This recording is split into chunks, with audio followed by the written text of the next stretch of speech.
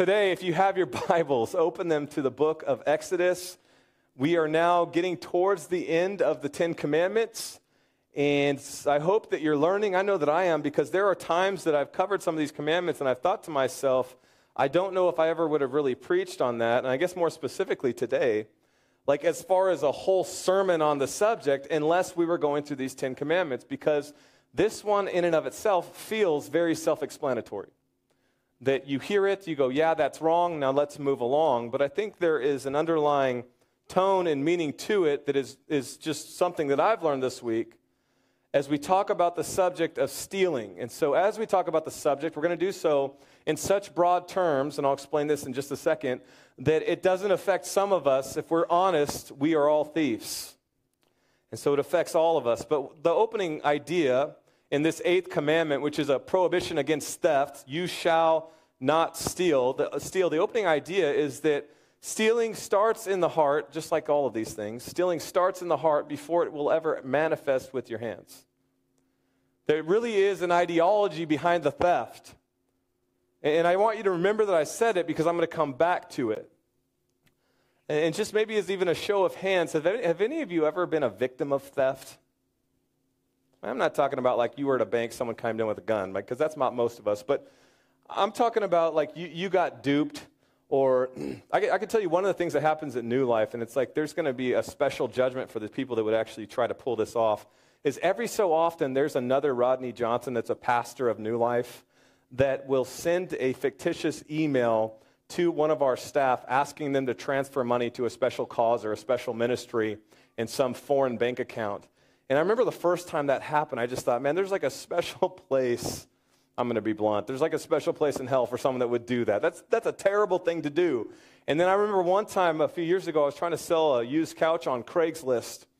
And I don't know if you guys have ever tried to do that, but someone emailed me back, and it's like, they were going to give me $1,000 more for this old couch than I was even asking. And then all I had to do, don't worry, I didn't do it. All I had to do was send them $1,500 and go to Walmart. Have you guys ever been a part of something like that?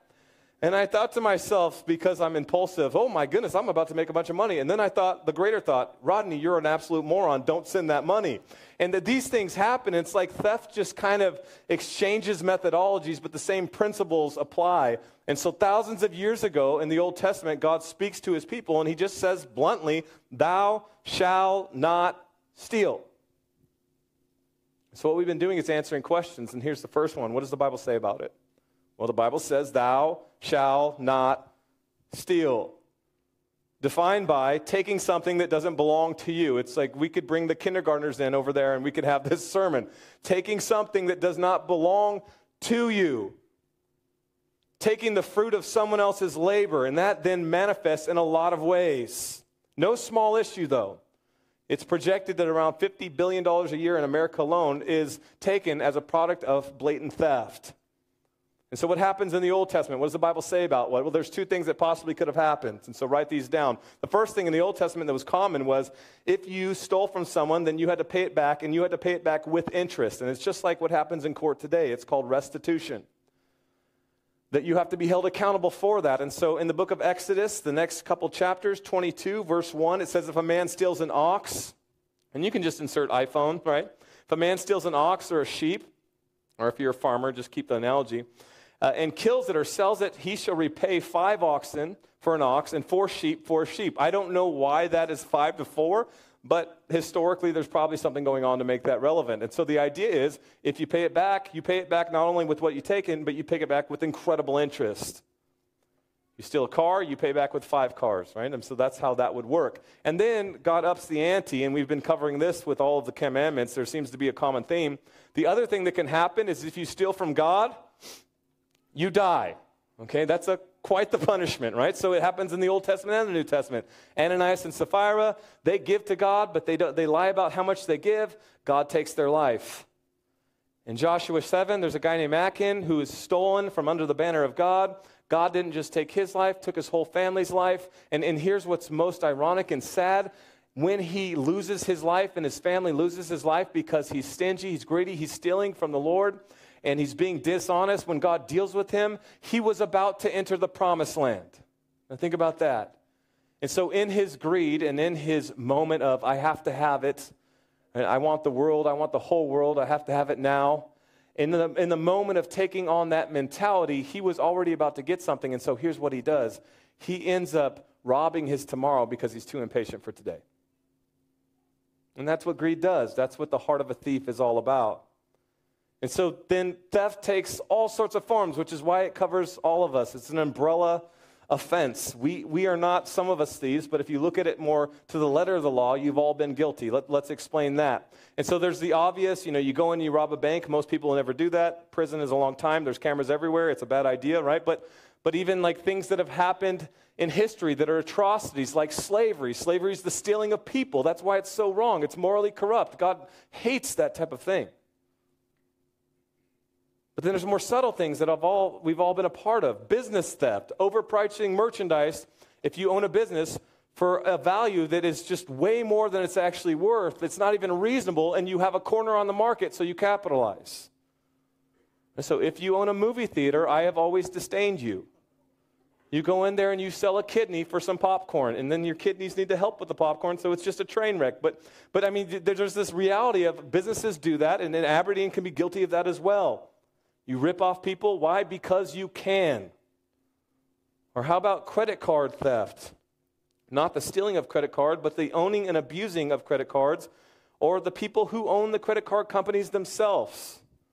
So it's not just an interest rate, but someone's at a low point, someone needs some help, and so then they're right there to charge exuberant amounts for interest rates that they can never pay off, and they keep paying the minimum, and they actually owe more a few months later than they even owed originally. It's an absolute train wreck, and it takes advantage of people all the time. This is a form of theft. Tax theft, render to Caesar what is Caesar's, the Bible tells us. And so all of those things that you do when you file your taxes that you think no one will ever catch you for, the mileage that you turn in, the professional fees that you exaggerate, the grocery bills and your private business that you inflate, whatever it is, that's a form of theft. Or on the flip side, the government themselves, and it's South Dakota, so now everyone says amen, right? The government can steal. We're supposed to be taxed to pay Caesar what is Caesar, but what happens when we're overtaxed? What happens when our tax dollars aren't used appropriately? Amen? I know you're thinking it, right? What happens? Well, how about this one? We're all guilty. Time theft. That you have an 8-hour shift, you work 6 hours, and you're like, well, I can check my Facebook for 2. It is estimated in America that there are billions of dollars stolen through limited productivity across America every single year. Employer theft. Business theft. You write a contract. If you're a contractor, you say it's going to cost this much to fix that, and then you send the bill, and it's 30% higher. Or you're an employer and you have someone who is not being paid a fair wage because you think you can get away with it and they'll never quit. And James chapter 4 says not giving those in the hot sun their fair wage is a sin. Merchant theft. We get money, you go to Kessler's to buy a power bar or something to drink or whatever, and all of a sudden it's like $4, and then you give them a 20, they give you 40 back. And it's like, well, that's God's blessing on my life. No, that's stealing. It's like, oh, isn't that like finding a lot of quarters on the sidewalk? It's not wrong, right? These things happen to us all the time. And then the assumption that's so dangerous is this: they don't need it, so I'm going to take it, and I'm entitled to have it. And the greatest offense is stealing against God himself. And what's so scary about all of this, and the reason this is dangerous, is because there is an ideology that God gives us into understanding why he gives us resources and then how we're supposed to use it. And the idea behind it that the Bible talks about in Timothy and in Titus is this idea of stewardship. Write that down. Why is this such a big deal? So God lays out 10 things, and there's certain things like last week that if you missed, you can go back and listen to, and you go, well, that's why that's in the Bible, and that's why it's the top 10, because last week we had this awkward tension of talking about adultery. And if you don't know why adultery is wrong, you've never been cheated on, okay? So that's obviously a horrible thing. But then it's something like stealing, and you think, well, that's wrong, but should that be in the top 10? Should that be in the same context of killing someone? And God says, yes, it should, because there's an ideology or a theology behind it that we have to understand. And here's the principle. I'm going to lay it out for you now, and then I'm going to repeat it later. The principle is this, that Satan, in his very essence, comes to do something. He comes to steal, to kill, and to destroy. And so Satan, in his very makeup, is a taker. And so when you steal, you take.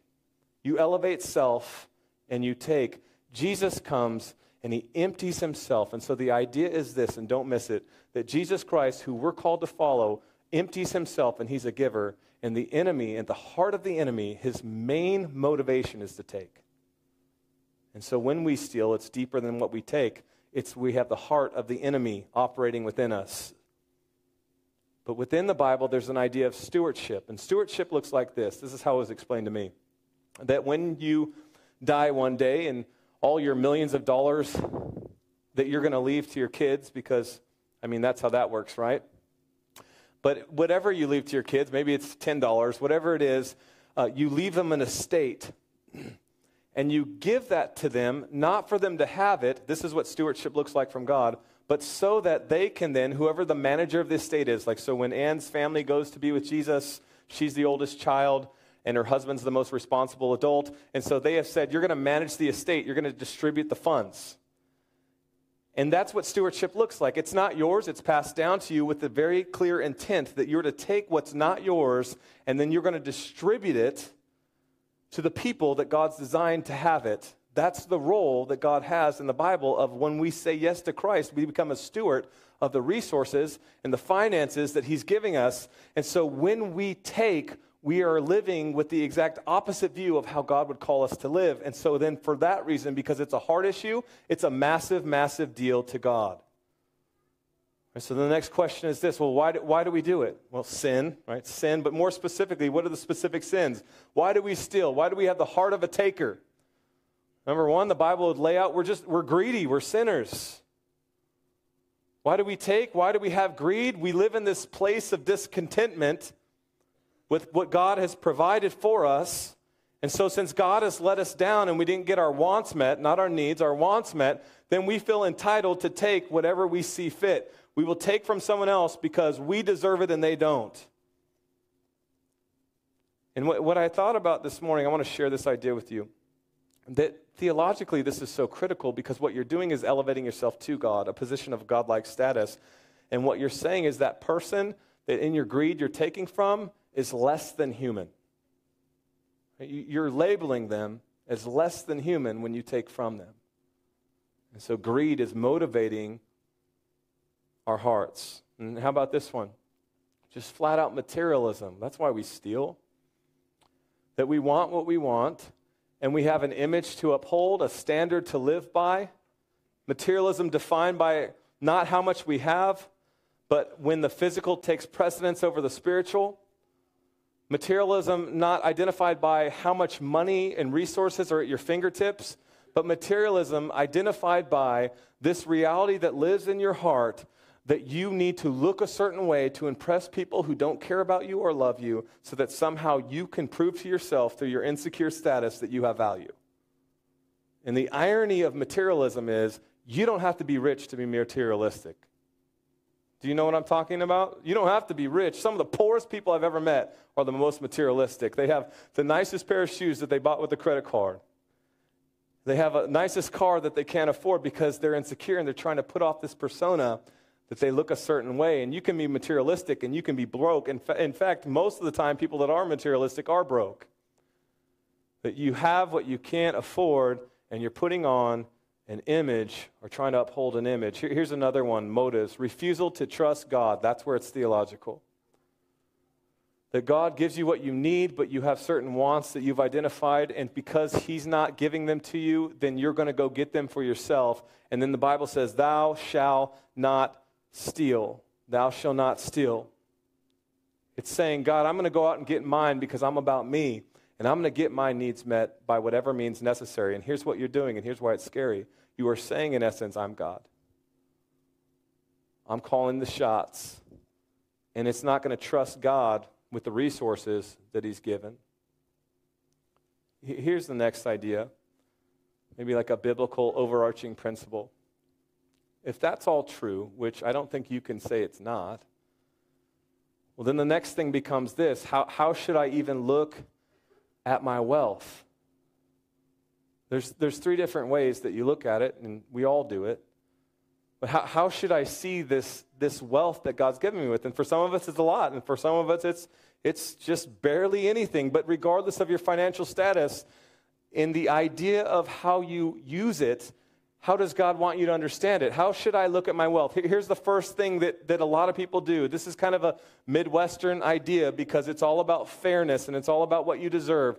And the idea would be this, for the first person in the room, it would be, what's mine is mine. And so it's a little bit more ethical than what's mine is yours, and we'll get to that in a second. But what's mine is mine says, I've worked hard, I've earned it, and it's mine. So what you have, here's the ethic of it, what you have is yours, I'll concede, but what I have, well, that's mine. How does that manifest in real life? It's a person that lacks generosity. It's a person that lives with a certain level of entitlement. Let's get real specific. Look at me. It's a person that goes to a restaurant and doesn't tip. Or maybe they tip a little bit, but they're thinking to themselves, well, they already make $2 or $3 an hour waiting tables. Why would I need to do more? It's a dangerous type of position when you say what's fair is fair and what's mine is mine. I was telling the first service this morning, I was in college and I was working at a Mexican restaurant in college when I was in Texas before I came to North Dakota. And is anyone from the South? Not one person. Okay, let's move on. If you're from the South, there's a Mexican restaurant that's a chain franchise. I don't know if it still exists, but Robert would know. Right? It's called El Chico. You tracking? And El Chico was not exactly high end. And I was in college and I was making, a few bucks an hour and then waiting tables. And I know this is going to shock you, but I was terrible at it. And so I was always kind of messing things up. But on Taco Wednesday, it had a nickname. It wasn't El Chico. It was called El Cheapo. And that was called that because it was a discount night, and then everybody would tip you just absolutely terrible.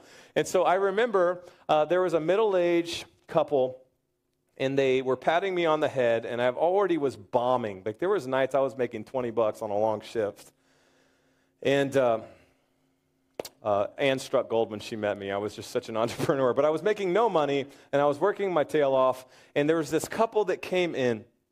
And they had a mine is mine mentality, and you have to earn it. And maybe if you're a good boy, Rodney, as a 19-year-old, then we can bless you a little bit. And they were probably like those stingy Christians that everyone gets uncomfortable with. And they did this thing. And I don't know if I've ever told this story in church, but if I have, just live with it.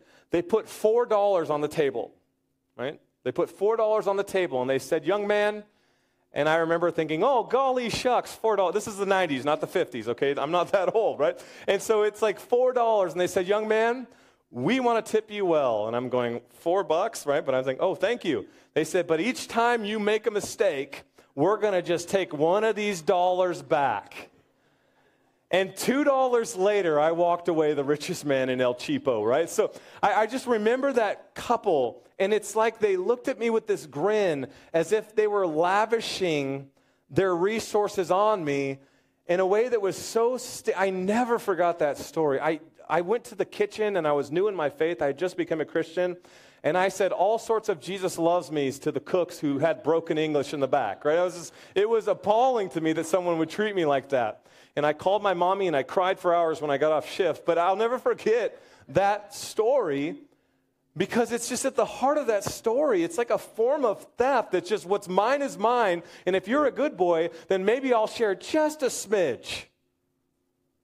Another way to see your resources is what I just said. What's mine is mine and what's yours is mine. And so it doesn't matter who stands in the way. I'm going to get mine. I'm going to lie on my taxes. I'm going to create some type of scheme to get my needs met. I'm a professional who's going to bill 2 clients for the same billable hour. I'm going to overcharge for labor on a construction bid. It's okay because what's mine is mine and what's yours is mine.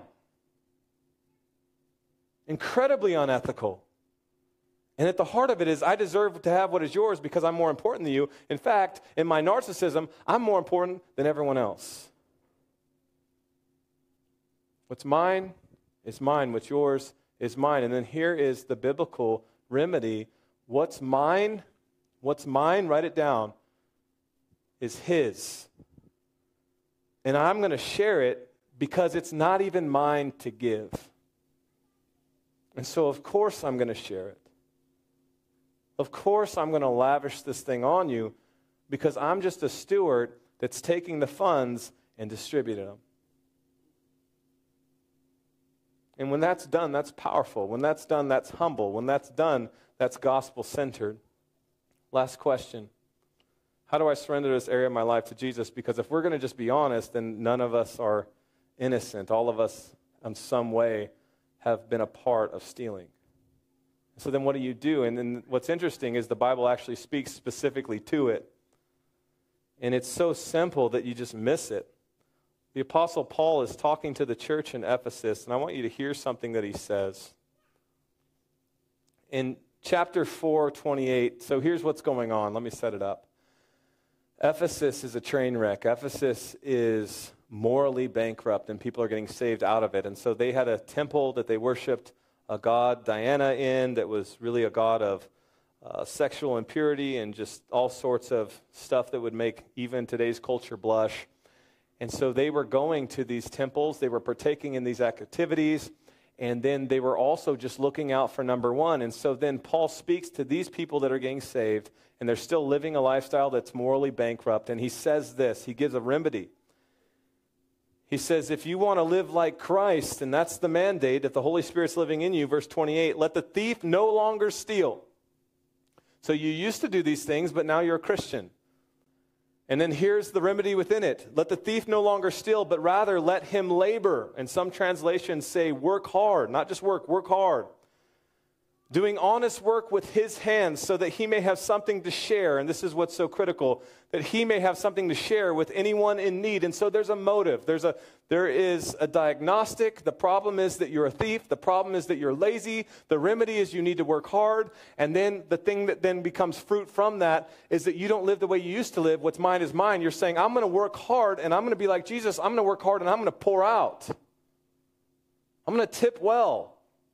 I'm going to pick up the tab at a restaurant. I'm going to bless that person in need. I'm going to be perfectly cool with New Life taking the $1.3 million of revenue that was brought in 2022 because of all of our generosity, and I'm going to be perfectly fine with them going, we're not going to build a castle here. We're going to send it to people in third world countries in the tone of hundreds of thousands of dollars, and people are going to be fed, and people are going to be taken care of, and people are going to hear the gospel. That we're going to take everything we have, we're going to put it right back in. We're going to take it and send it right back out.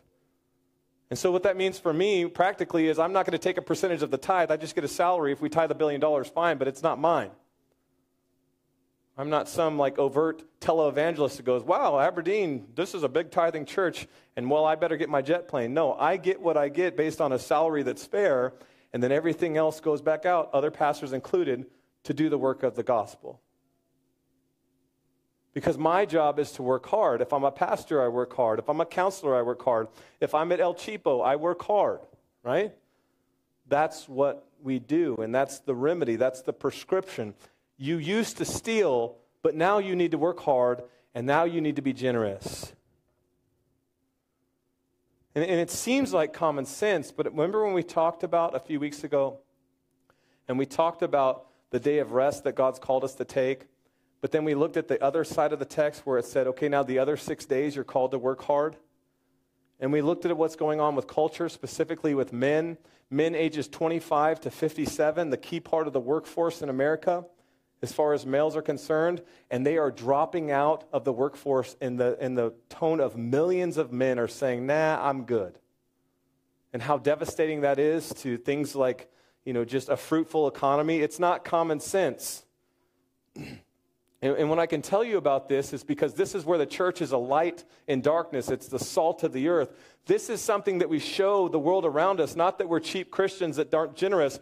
This is where we show the world around us. We're going to work harder than everyone else because Jesus is doing something in us. And so, dads, this is something that we model to our young men in our family.